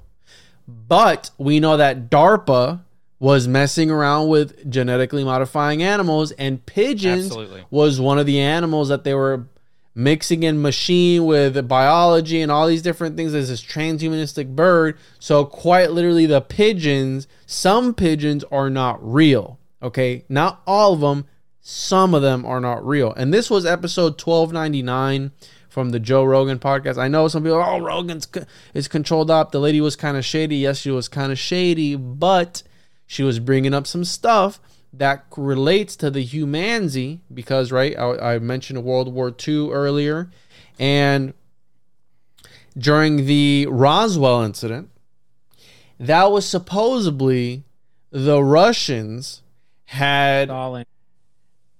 what has what? No, it was Stalin. Yeah, where you're talking about the UFO that they Was it Stalin? Well, yeah, Stalin was in charge of, like, he was the man of Russia at the time, and like that he had supposedly constructed a craft and modified humans to look like what they think of as aliens. And that's, I don't know how much truth there is to it, but during that time there was a lot of weird experiments going on. Sean, right? We're talking about Nephilim, and we're talking about aliens and all these different things. So the idea that perhaps Roswell, because you have people like Crowley or Kenneth Grant that says that Crowley was responsible for the modern UFO age in 1947, right? With Lamb. So now you have this other twist on the story of it was actually the Russians that constructed this vehicle. They surgically modified humans to make them look like little alien grays and then crashed it. But where were they taken? They were taken to Area 51, right? So the interesting part is that you gotta stop doing that, by the way. Gotta stop doing what? Keep going up those like 666s over there. I know what you're doing. Sorry. So the Area 51, the interesting thing of the number 51 in Typhonian numerology, 51 is the number of Azazel. And we know who Azazel was, right? See, now you're speaking my language now, because my thought process on Roswell has always been that these grays, whatever they were, whether they were human, Nephilim hybrids, maybe they were mechanical, completely cold, mechanical, or, as I like to say, meat sacks for these Nephilim to come there. It was orchestrated. I think that it was absolutely orchestrated. I think they wanted to trick the governments into thinking that they were aliens, and I think that was to bridge the gap between us and these fallen ones, because I talk about how technology had a huge spike after Roswell, and that we all know for a fact. So yes, I completely agree with it, and it could be any of those things we just brought up as far as theorizing goes on how or what it was that got there. But as far as the gap and the brokering between these fallen ones, who I think the governments think are aliens, these fallen ones and us, brokering this deal behind the scenes, and now we've had this huge spike in technology and all of this transhumanism and everything else that's come down the pipe. And what you were talking about earlier, Juan, about Code Red and how it changes the makeup of what you are on the inside. And you say it all the time too, Sean, how it changes your DNA, how that maybe that double helix becomes a triple helix. You know what I mean? You know what I mean? You know what I mean? It also kind of falls into that Nikola Tesla 369 theory, right? Yeah. 5 + 1 is 6. It puts it into that same sphere. And for sure, like, not only with the Code Red, but we saw before that, DARPA has been with nanotechnology trying different things. Like, there was videos way before where they were injecting soldiers with stuff that was tracking them and checking their heart rate, their blood pressure. So keep that in mind, if they Sean. were getting sick. I'm going to bring some stuff up in relation to Superman or the Ubermensch, right? So, and that's why I brought up Kenneth Grant and the Area 51 connection, and the reason it's 51 is because 51 is the number of Azazel, which is, right, the leader of these beings, right? And Superman. Now, I'm going to bring up a book here that I can't show on camera. And Azazel was the one that actually taught weaponry to humankind back then too. So he was all about war. He was a war god. So he was one of the 200 that apparently got locked up by Uriel. We were talking about Tartarus earlier. So yeah, Azazel's known throughout history as being this particular god of war. So he's definitely pushing any kind of war agenda. So we have here, I have this book. I can't mention the name, but whoever wants to hit me up, I'll tell them the name of the book. I can't say it on air because there's people listening that like to harass other people, and I'm being serious when I say that. So synchronistically, we're always developing ideas and constantly doing research. Sean and Joel can relate. We're always reading about different things, and especially the stuff that in the realm that we like to talk about. So Joel likes the Nephilim. I'm about the homunculus and alchemy, and then Sean likes to look up what Sean likes to look up. So the idea, right? So we talked about Kenneth Grant, and we have the 1947 Crowley connection. I came across this interesting concept. Now, I've always kidded around or joked around with, it's all about the anal birth of the homunculus. Okay. But cheeks are not tight. Cheeks not tight. But Joel, you were talking about the Antichrist. Okay. This thing, this entity that's going to be birthed into this reality from unnatural means. Okay, so let's say that the anal birth of the homunculus is metaphorical. Okay. But we have Crowley. Aleister Crowley is recorded as having an intention to, through homosexual magic and alchemy, create a homunculus, another word for a golem, that would be born rectally from a male and whose birth would herald the start of a new era. He called the anus the eye of Horus and the vagina the mouth of Isis. And this is a quote from Crowley. Oh, how superior is the eye of Horus to the mouth of Isis. The child of such a love is a third person, a Holy Spirit, so to speak, partaking of both natures, yet boundless and impersonal, because it is a bodiless creation of a wholly divine nature. That's interesting. So, in 1903, so Nietzsche was 19th century, this is 20th century. In 1903, George Bernard Shaw translated Übermensch, which is the Superman, and the Superman to Nietzsche, which was hijacked. I think Nietzsche's very misunderstood, but the Übermensch is supposed to be this man, right? And I'm gonna read it here. This man that is a shift. He's supposed to overcome, right, good and evil, right, because of nihilism, right? He's supposed to be this overman, this super being almost, right? And then the Nazis took that and they ran with it, right? Like they took it and they understood it a whole other way. But in 1903, George Bernard Shaw translated German Übermensch to highly evolved human being that transcends good and evil, from thus spake Zarathustra from Nietzsche. The German word was first used in German by Hermann Raab in the 1520s and was also used by Herder and Goethe. It was Englished as Overman and Beyond Man before Shaw got into the modern version in his play titled Man and Superman. And we're talking about super soldiers. Well, Captain America is also around that. It came after Superman, and they wanted to compete with Superman. And Captain America, who's the main villain in that? The Nazis, right? So this idea of the super soldier program, they're already embedding it into this pantheon that is DC, Marvel, all these different comics which are super occult and have super occult origins, right? There's even a Crowley in one of the latest cartoons. I forget which DC, Marvel, whatever it is. There was an actual Aleister Crowley in those, and they had a character in there. So yeah, that's in all the Constantine stuff. So yes, you're talking about yes. that occult side of DC. Crowley shows up a lot in there, man. When you're talking about Zatanna and her father, and what's really crazy, all of it's tied into like Anubis and all of these Egyptian gods and all of their powers. I mean, you think about even just Marvel, like Thor and Odin, and all. It's all tying into Nephilim and superhumans with superpowers that I think that in old times existed right in front of your face, whereas now I think they're going to exist, but it's going to be in a more of a hidden role until there's a time where they need to release them.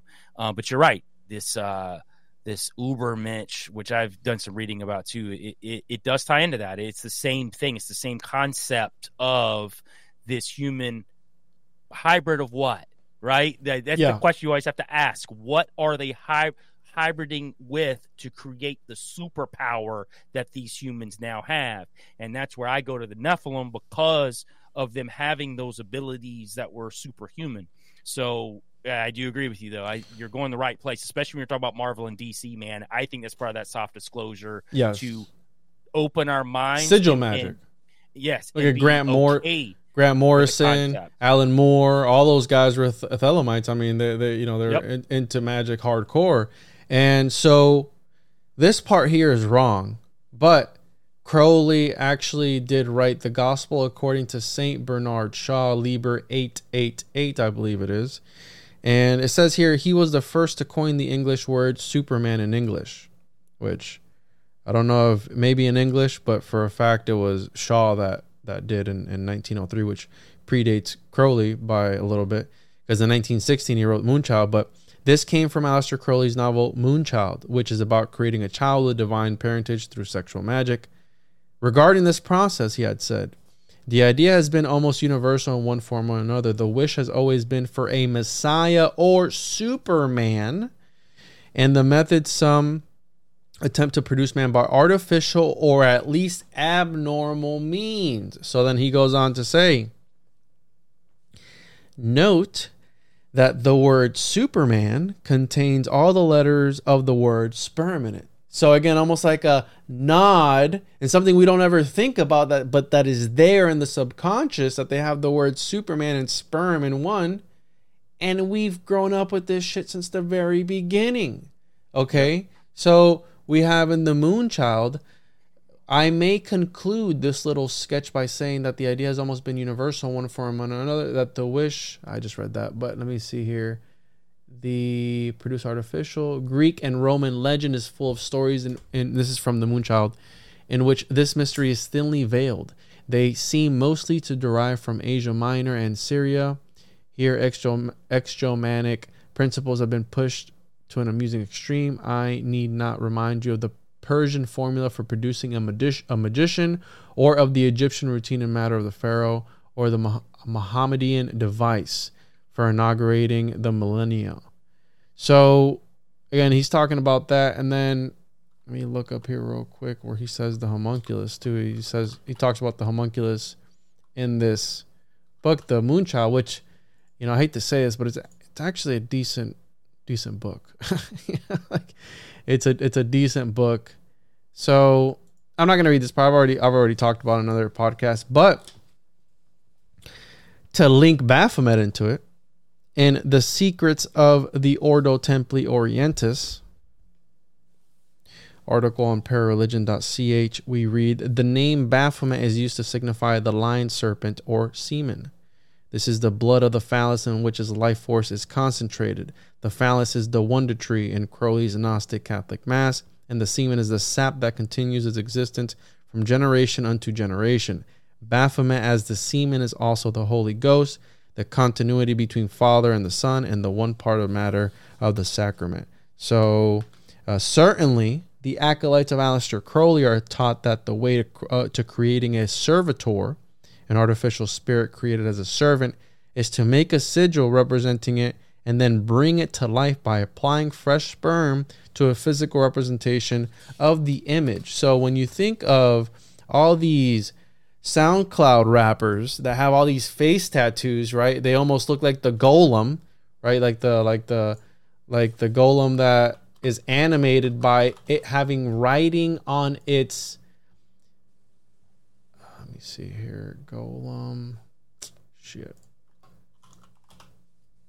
What were you saying about lions? You were just mentioning something about that with Crowley there a second ago.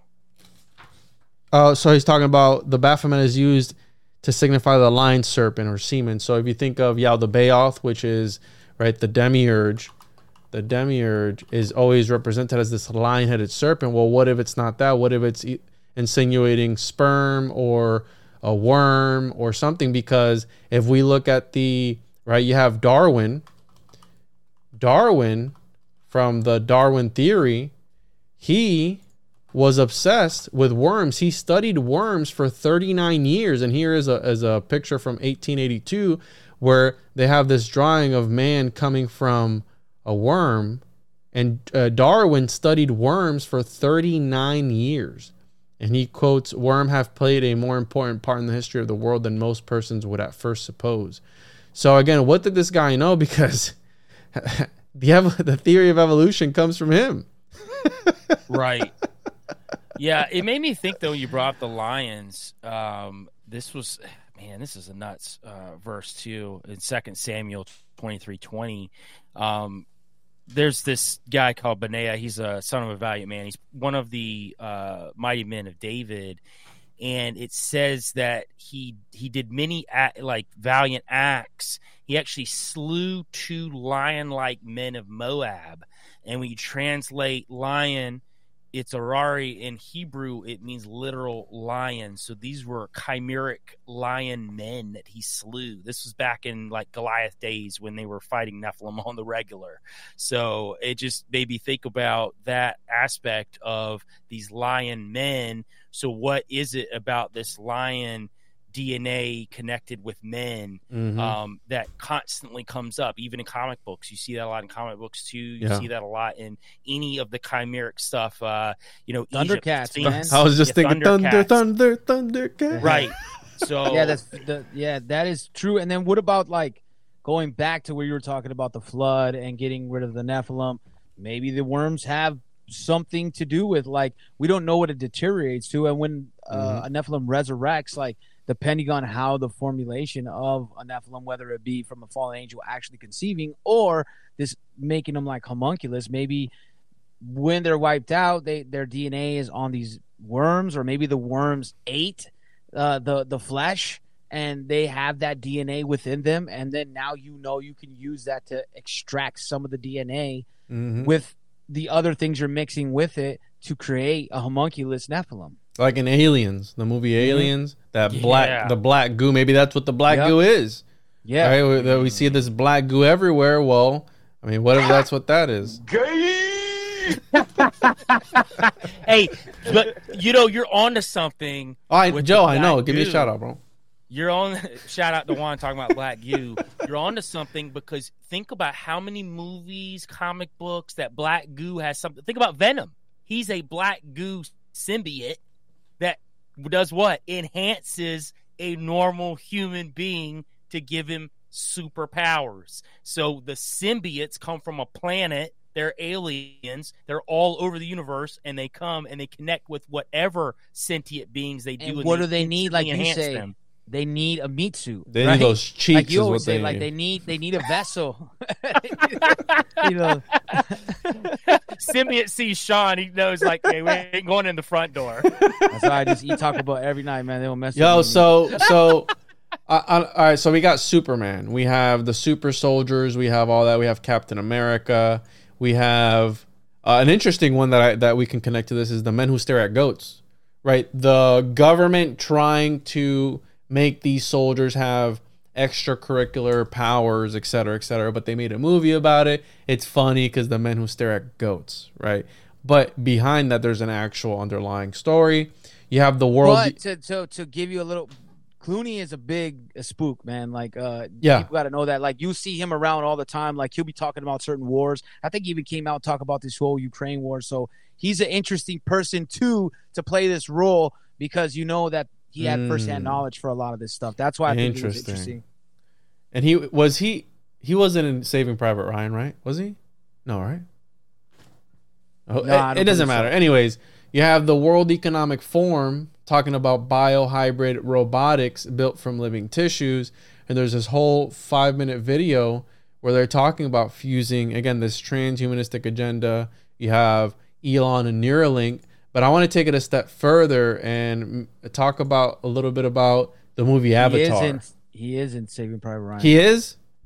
Yeah, I'm looking it up right now. Damn. See, I could have swore I saw him in that movie because that movie's iconic. He's a cameo, but yeah. Interesting. Yeah. So the idea of the movie Avatar being, again, these sort of vessels, and shout out to the guys from the Greyhorn Pagans podcast. They put me on this thing. So Avatar, right, we have the actor, which is Sam Worthington. It's weird because he did Avatar in 2009, and then in 2018 he did this other movie called The Titan, and that movie was about him being put in this government program to become this human hybrid to be able to live on, I think, the moon of Titan, and they were trying to be created into what they called the name of the Homo Titanians, I think is what it was. So she finds reports of autopsies of numerous deceased test subjects, discovering that they were having their DNA infused with animal DNA in an attempt to create the next human species. Sounds familiar. But the avatars are blue. And there is the blue-skinned demons, monsters and gods of the Etruscans, and it's a tomb in the necropolis of Montrozzi near Tacchina, Italy, and it's a depiction of these blue entities that are almost, pull it up here, that are almost Avatar-like, or maybe Nephilim-like. Who knows, right? So I've seen those before, and man, they do remind me of Nephilim a lot because they're big, but they definitely, I think that was a James Cameron, oh, you think in real life? wait, and he's like, I'm gonna make this movie after what I. Oh, okay, yeah, no, 100%, yeah, because again, they take these concepts and they apply them to their movies, right? Probably what he's seen in those submarines when he goes down. Yeah, buddy. Yeah, exactly. The Tomb of the Blue Demons, right? So we have that there, and I find it interesting because the whole concept of the Avatar movie is these vessels, right? You put your consciousness into this vessel, and then you have the Jurassic Park movie, right? On the whole topic of cinemagicians, the U.S. military is hacking insects with virus DNA, raising fears of dangerous new bioweapons. And if I recall correctly, this is from 2018, but right, DARPA. I recall correctly, that was the concept of the Jurassic Park movie, where the locusts, or whatever it was, like this grasshopper, goes out of control because they were trying to have them take on their crop, right? And the people wanted to adopt their crop. So somebody released one of these killer locusts or whatever it was into the biosphere or whatever you want to call it.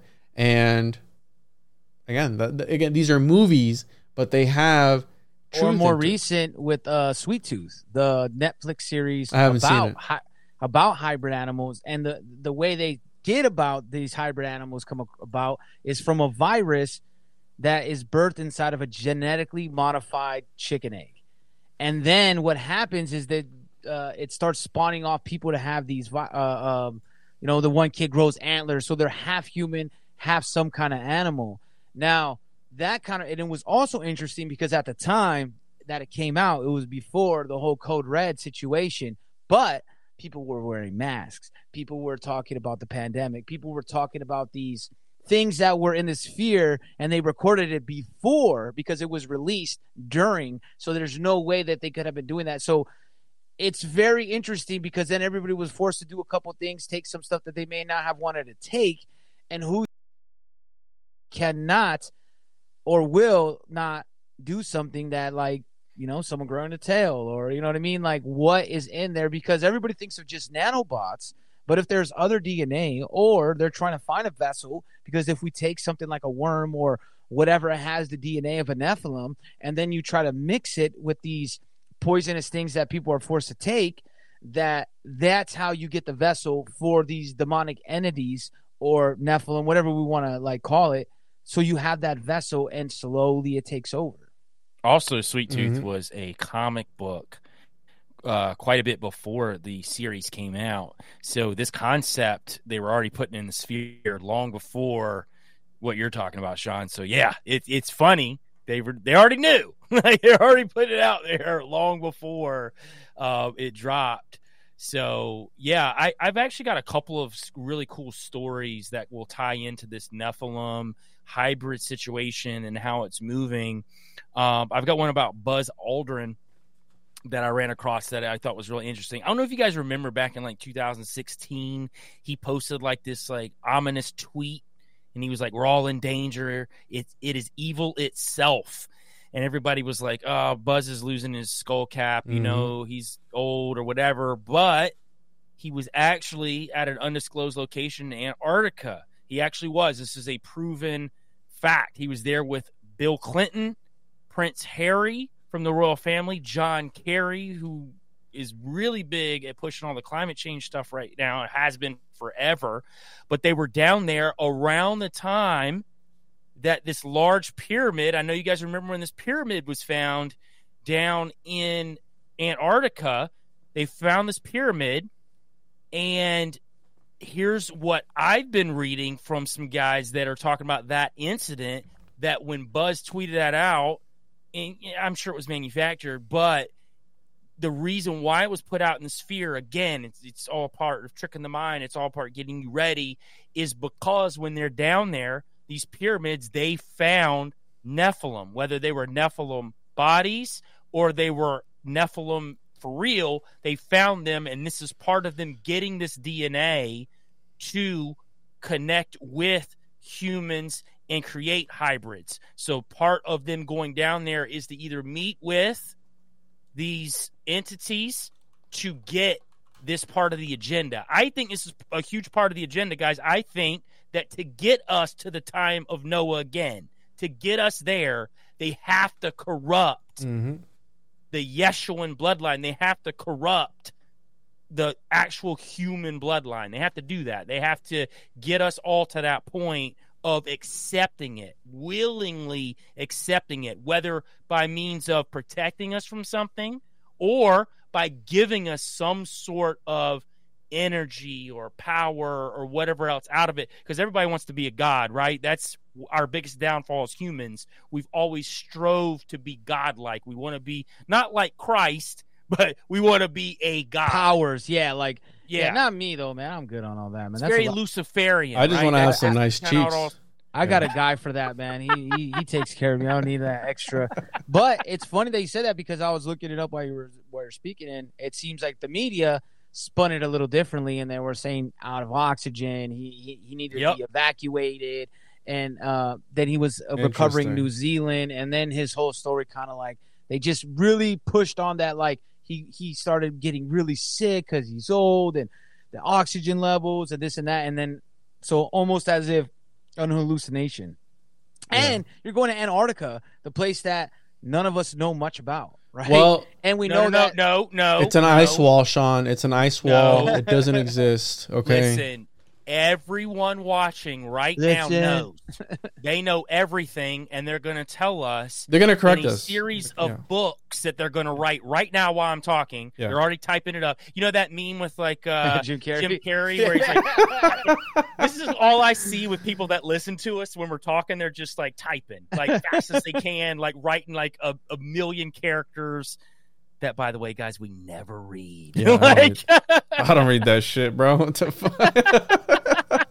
Yo, so you're touching on something, because I know we've talked about a lot of things on this episode, and the idea of Antarctica, right? If it is an ice wall or not, we're not gonna get into that. But H.P. Lovecraft predicted the discovery of Pluto. But it was 3 to 5 years before that was actually discovered.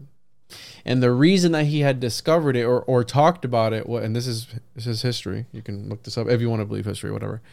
But he had seen it in a vision of some sort. He had prophesized that Pluto was a planet before they found it. Okay. And there's actually a mountain on Pluto named after Cthulhu, H.P. Lovecraft's Cthulhu. Okay.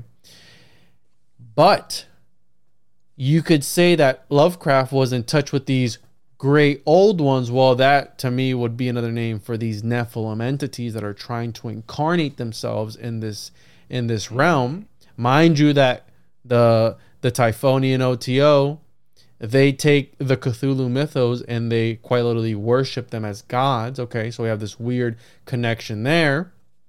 But in the Mountains of Madness, it's a story that allegedly takes place in Antarctica, underground in Antarctica. So, and the reason I'm connecting this is because he was being contacted by entities in his dream that were telling him to write these books and these stories. So that's a way of them manifesting into this reality.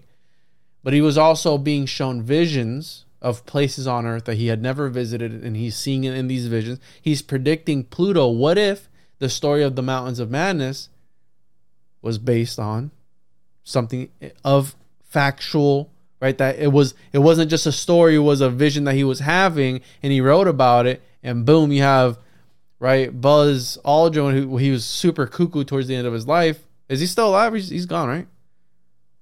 I'm not sure. Boy, that's a good question right there. Yeah, man. yeah. Boy, But you just I spun think- it all out there. Ladies and gentlemen, Oh, he's still alive, bro. He's 93. Still That alive. dude's still Still kicking, bro. Hey, he Stop, got man. some of that Nephilim juice. Yeah, So the idea that maybe perhaps he saw something that H.P. Lovecraft was prophesizing about, because you have Kenneth Grant, who talks about Lovecraft as being this great prophet, this great alchemist, this great occultist. But then when they had actually asked Lovecraft, he was like, nah, I don't really believe in all that stuff. But yet you're writing about grimoires, and you're writing about entities, and you're writing about demonology and occultism and all this stuff, but yet you don't believe in it, bro. You know, You like, ever notice that a lot of these big occultists throughout history are really good fiction writers, really good fictional writers?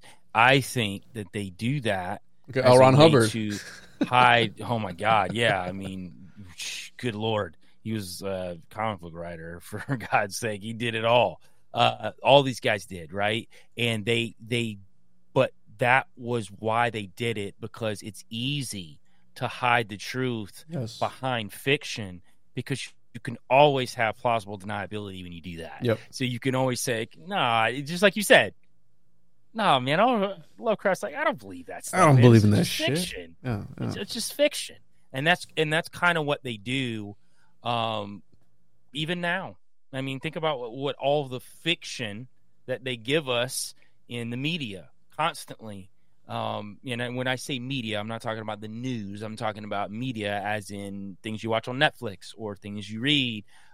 We see it all the time. It's definitely layers of truth that's constantly And those given to realities are even more real than our reality, because people, bro, Absolutely. Harry Potter is more real than Joel. Harry Potter is more real than Sean. Harry Potter is its own mythology, mythos, religion. Like, there's Jediist, bro. There's Jediism, where people who there's a whole religion there of the is. Jedi. I've seen it. It's crazy. No, there was for even sure. a movie. I don't remember what it was called, but before 9/11, there was a. I'm sure the movie- comments don't know. They'll know, yeah.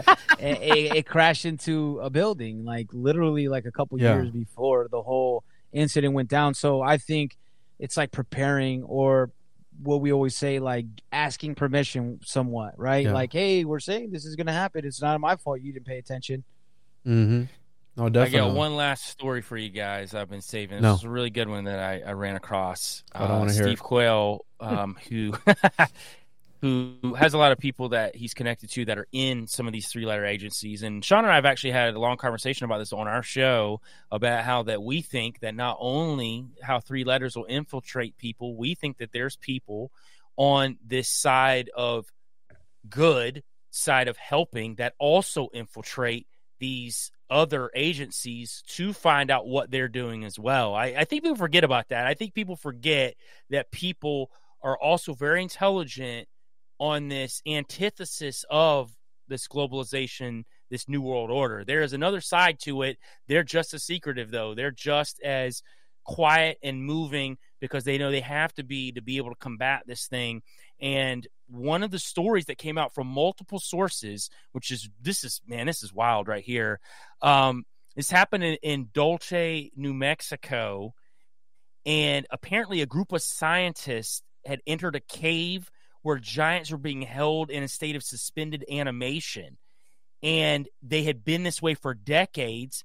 So the military, shadow government, all of them were trying to glean the understanding of this technology. So there was a red line that was painted on the cave floor. So they said, past this point, you don't need to go past it. They wouldn't even tell the scientists why. So the scientists are doing all this work from behind this like red line. So again, this is back to, what are they trying to glean from these giants or these Nephilim? Like, what are they trying to connect to us as human beings? But so they said apparently cerebral activity. We were talking about how they've got different powers, like this, like telepathy and telekinesis and some of these other things. They said the creature's brains could cause a human who was standing too close to them to come apart at the seams. So check this out. One of the scientists, as scientists do, are like, well, I'm going to go past the line, man. I don't know what's going to happen, but let's figure it out. one of the giants came out of stasis and killed like 13 scientists all at once. And the reports after it are just like black, just went dead. So this is just one story. However true or not, I think it's very interesting because there was multiple sources that came out with it within the government that had seen this or knew people that were part of it, that there are around the world these type of testings going on. There's stuff going on with Nephilim behind the scenes, whether it's in Antarctica, whether it's, in Dulce, New Mexico, wherever it's happening. And I thought that story was interesting enough as I was digging around about Nephilim and human DNA splicing, that this is kind of what they're doing, right? But they still don't know exactly what they're doing with it. At least some of them don't. They don't have a clue yet. So I've been knowing about that, bro, like years ago. So shout out.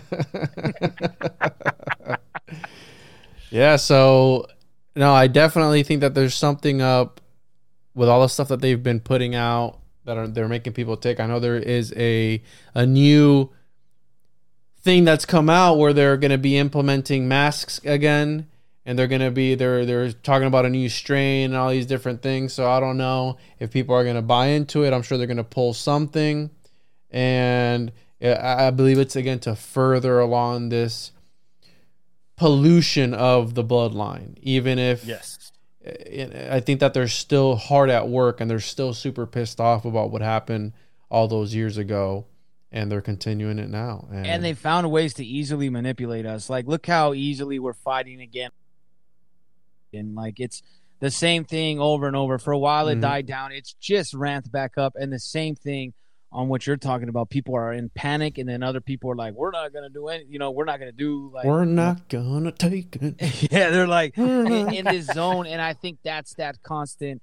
What they want us is fighting amongst each other, whether the working class in general of human beings is on a scale of not just governments, but bloodlines and fallen angels, to get us always constantly fighting with each other. That's why we have so much war, so much like disputes over small little things, because we will never harness our powers, I believe, unless more of us are connected, because it leaves us lost. Because even though sometimes you can find like, spiritual awakening and feel like I could be more powerful, but it's like you're limited because that source of energy is another human being. And with that 100 monkey theory that I say a lot, but I really believe in it. And I think that the more people that not just believe in it, that actually this is their thought process, this is what is, then it does change the narrative. And I think they're trying to change the narrative back, and to have people in fear. And when you're constantly in fear, that's when they can control all kinds of stuff. And they put this in this fear. I've done a couple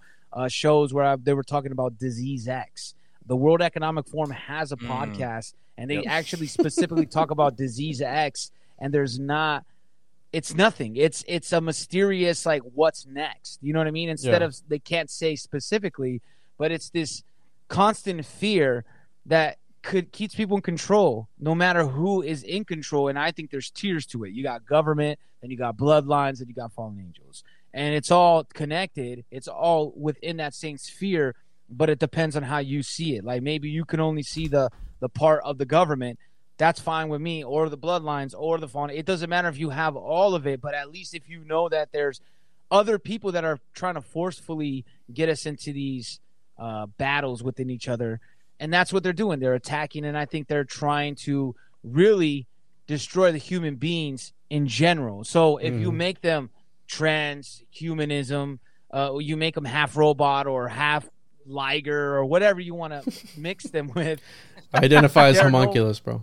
Like Joel said, that really kills the bloodline of Jeshua. That's it. They're trying to extinguish it the best way they can, and the only way they can do that, because they can't wipe us out with the flood. Most everything they use is deception. They can't physically necessarily harm us without like some kind of vessel, like some kind of human vessel or like godly vessel that was created by God to try to hijack that. That's their only weapon. So that's why we have to be manipulated into falling into these traps, because then we're like, oh, well, we need this special formula that's going to fix us and protect us from this evil mystery virus that nobody knows about, when in reality it's altering a lot of our DNA, and there's a lot of proof of that. And there's even like a lot, they said that the scales of cancer has gone up, the not just myocarditis, but different diseases have formed from that. And I think that's because you're now changing your DNA. And what happens with all these babies down the line, right? It's not something that's going to happen now, but when we see people procreating more, maybe that's where we get into this whole sweet tooth scenario I was talking about, that, oh no, I got a half deer, half boy. You know what I mean? Yeah, that I couldn't have worded it better myself. I mean, I probably could have, but anyways. So out the comments. They got it. You guys want to add anything else before we get out of here? I know Sean. One thing. I just want to say, put your keyboards down, flat earthers. We love you. We all agree that the government's lying to us. We can all agree on that. And that's a start. Behind that wall, we're all good. Whether it's an ice wall or not, I don't know. Or there's these nuts. I just noticed, though, that when you were talking about those Nephilim cheeks earlier, Juan was just getting... Listen, fuckhead.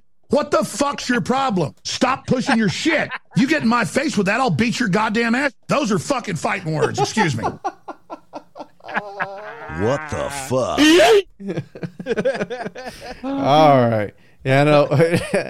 Yes, there's going to be some tight cheeks, loose cheeks, whatever. I don't even know which is good for you anymore, dude, because if they're too loose, entities will slip right in. If they're too tight, then you can't be open-minded.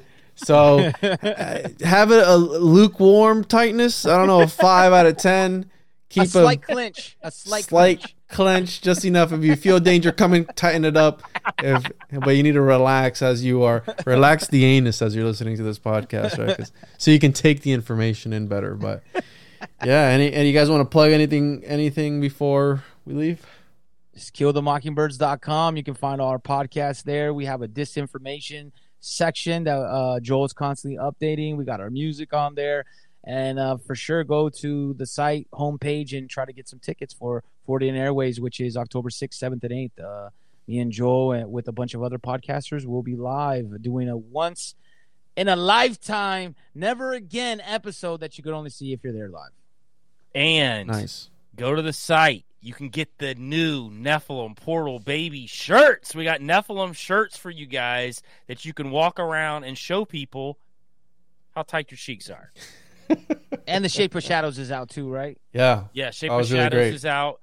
You can go, I know Sean and Juan both saw it opening night. You can go to theshapeofshadows.com and purchase access to it for the next week and a half. After that, they're going to pull it, and it will be on Amazon Prime, Apple TV, Tubi, all the good streaming stuff, and you can get it there. So, but for now, you can go to... So by the time this is out, it's probably not going to be... You'll be close. You can try. Yeah. Awesome. Well, tjojp.com, at the One-on-One Podcast, on all social media platforms. And yeah, I'll catch you guys on the next one. I can't wait to read the comments on this one. Do the wave, boys. Do the wave. No, I got to do it like...